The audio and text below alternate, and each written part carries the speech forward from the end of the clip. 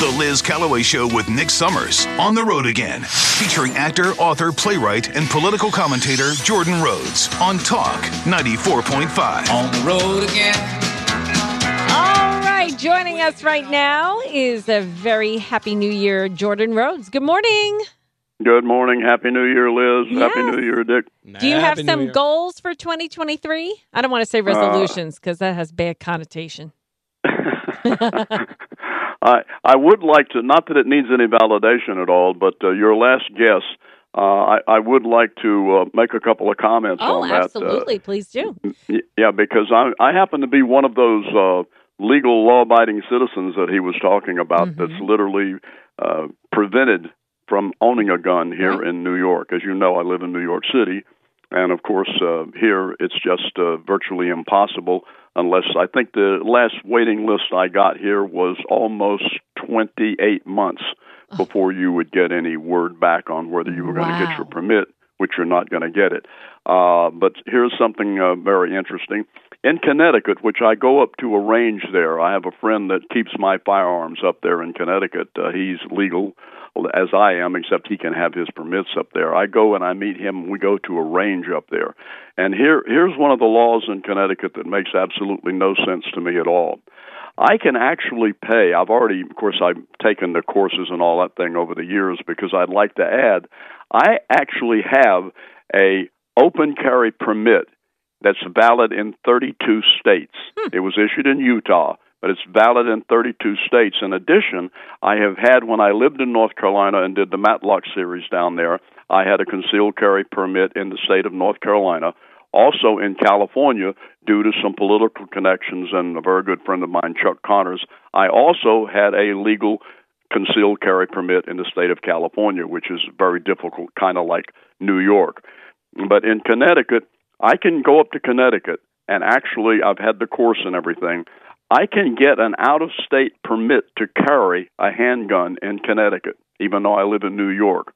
However, that permit will not allow me to purchase a handgun. Now, does that make any sense? No. I can get a permit, but you can't buy a gun. I can get a permit to carry a handgun in Connecticut, an out-of-state resident permit, but I cannot buy or purchase a handgun. And then my last note on that, of course, is the firearms sales, by the way, are absolutely soaring among women in the country now. Yeah. They are at the highest point they've ever been.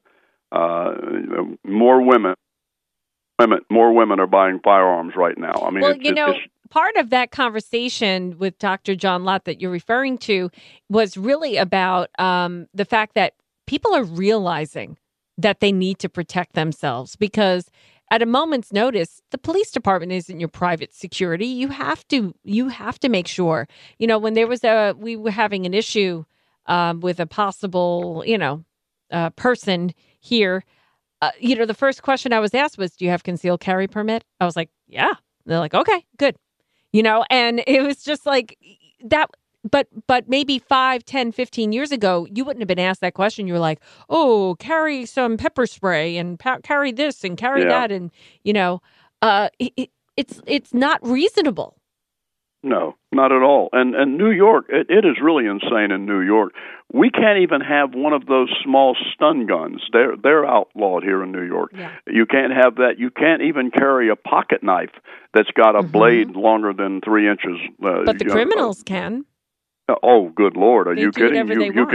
You could come up here, and the two of us could get together and go up into a part of the city, and you and I could buy a handgun out of the trunk of a vehicle up there, as long as we had the money, right? And nothing else. And of course, the criminals have that, so they're fine. By the way, the new Florida thing, which it looks like they're going to push that through now, is going to allow citizens in Florida to carry a handgun without having to have a concealed carry permit. Yeah, that's new and different. That just came out. That just came out yesterday. Well, anyway, as we wind down this year, meaning that we now, of course, will have just an additional 2 years of the Biden administration to see if America can get through that, because we're definitely in trouble. I really don't know what we're going to do, because conservatives, we only have the Republican Party to represent us. That's all we have. And when you consider that the Republican Party right now, in my opinion, is just in complete disarray. I mean, they can't even decide if they're going to let McCarthy be the speaker or not. It's just unbelievable. And with all the rogue Republicans and the rhinos, it's unbelievable. And we're losing a lot of independence, and that's going to make it, I think you brought this up one time before on the show, Liz, is that I think it's going to make it almost impossible for the Republicans to win offices. I mean, if they don't make some major changes, I don't know what they're going to do, because it's just we've got this thing now with Santos, where he's lied about his work background and experience, and of course that's creating all kinds of flack. But here's an interesting comparison. Elizabeth Warren lied about her Native American background. True. She used those lies to gain special treatment and to even be moved up on job lists, and that didn't cost her anything. Not a thing. She still won her election. She's still in office. That should have called for her resignation. But they are calling for this New York representative, George Santos, to be resign from his position. But we got to remember that's because he's a Republican. Yeah. He's lied, but he is a Republican.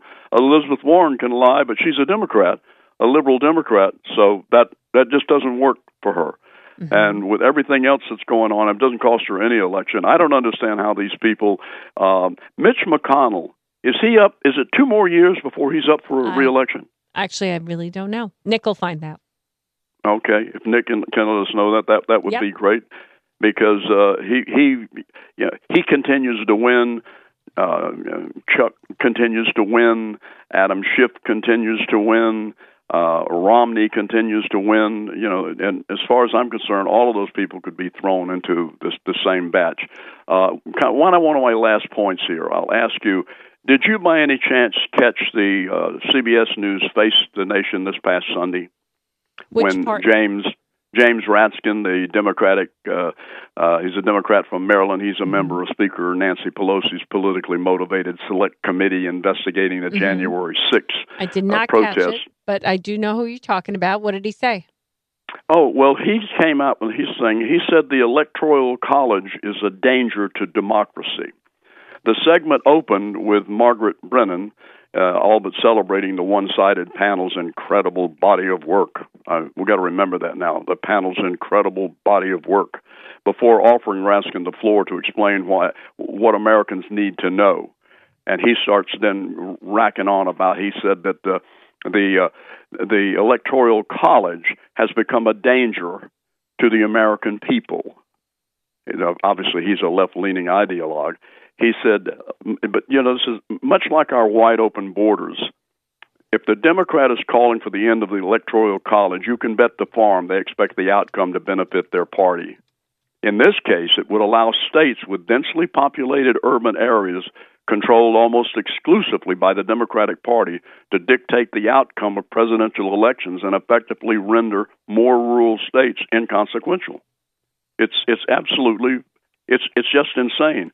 And the closing in on that I thought was really great is that Trent England, he's the founder of Save Our States, an organization dedicated to defending the Electoral College. He responded to a CNN tweet boosting Raskin's maneuvering to say his claims.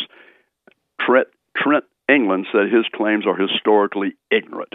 He said it's historically ignorant because in 1824, John Quincy Adams would almost certainly have had the most popular votes if every state had a popular vote. In 1876, nobody knows who really got the most votes. So it's just these things that just keep happening. The Democrats, I'm telling you, they're well organized, and they're really, really doing a number on all of us.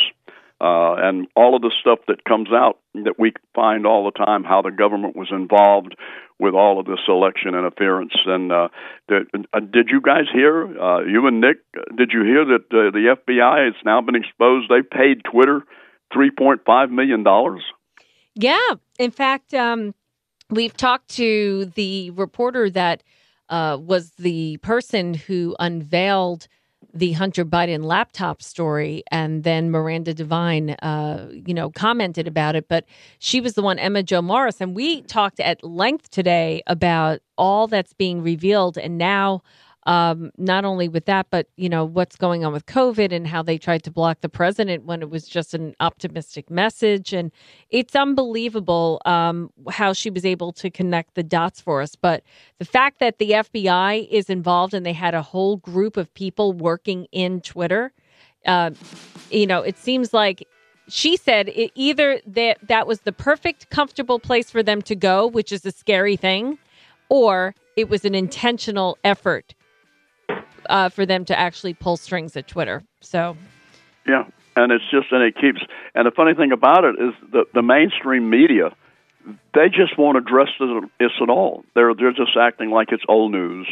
Nothing really new here. And they keep and Twitter. The more that Elon releases this information, it just shows how corrupt everything has been in that. And I don't think it surprised anybody that Kari Lake has lost her appeal out there in Arizona, which just amazes me that you've got somebody, you've got the Secretary of State running against you in an election, and that person is in charge of counting the votes.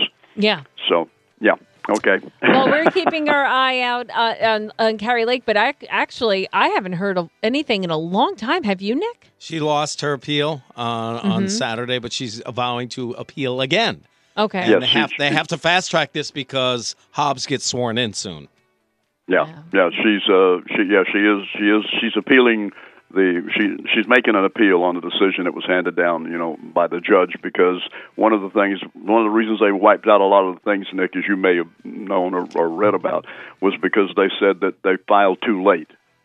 Oh, not that it wasn't accurate. Yeah. That they filed too late. They always have that type of thing. All right. Well, thank you so much, Jordan. Have a very happy New Year. If you want to read his book, The Life of a Blue Collar Actor, you can pick it up at bookbaby.com. Thanks, Jordan. Happy New Year to you guys, and thanks a lot. All right. Talk to you next week.